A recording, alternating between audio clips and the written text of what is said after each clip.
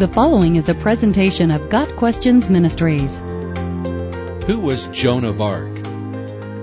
Joan of Arc was a young farm girl living in France in the early 1400s, near the end of the 100 Years' War. At only 13 years old, she claimed to have a vision from God that she would lead the French army to victory against England. She later took part in several battles that seemed to confirm the truth of her claims. However, Joan was executed as a heretic by the Catholic Church, the same church that later elevated her to sainthood. Joan of Arc has since been the subject of many artists and writers, and her story, which is remarkable, has been told in several films. Joan was the daughter of a man named Jacques d'Arc and his wife, who were farmers living in eastern France. Joan's family was loyal to the crown, though they lived in an area of France that was populated mainly with Burgundians, who were loyal to the king's cousin, John the Fearless. France was in turmoil because of conflicts within the royal family, and the country had been split into warring factions. In 1415, Henry V of England took advantage of this turmoil and invaded. In 1424, Joan of Arc claimed to have a vision from God. She said that the Archangel Michael, Saint Catherine, and Saint Margaret appeared to her in her father's garden and told her that the fate of the kingdom rested upon her.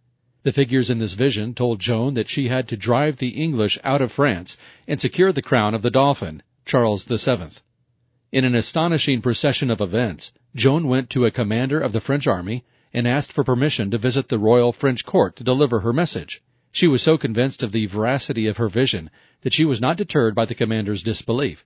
She told the court of a military plan that the leaders of the army felt she could only have known by divine revelation, and they began to take her seriously. Over the next several years, Joan of Arc was present at a variety of victorious battles, most notably a siege that ended only 9 days after her arrival. Soon Charles VII rose to the throne. Joan of Arc was a controversial figure even in her own lifetime. Some said her visions were from God, and others said they were from demons. Though the king and his armies took great care to test her abilities and character, charges of cross-dressing were brought against her because she had disguised herself as a man in battle.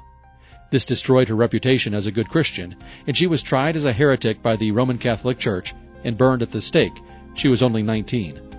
25 years after her execution, Pope Calixtus III re-examined the case against her, found that the charges were faulty, and proclaimed her an innocent martyr and a saint. Joan of Arc is now one of 9 patron saints of France. Got Questions Ministries seeks to glorify the Lord Jesus Christ by providing biblical answers to today's questions. Online at gotquestions.org.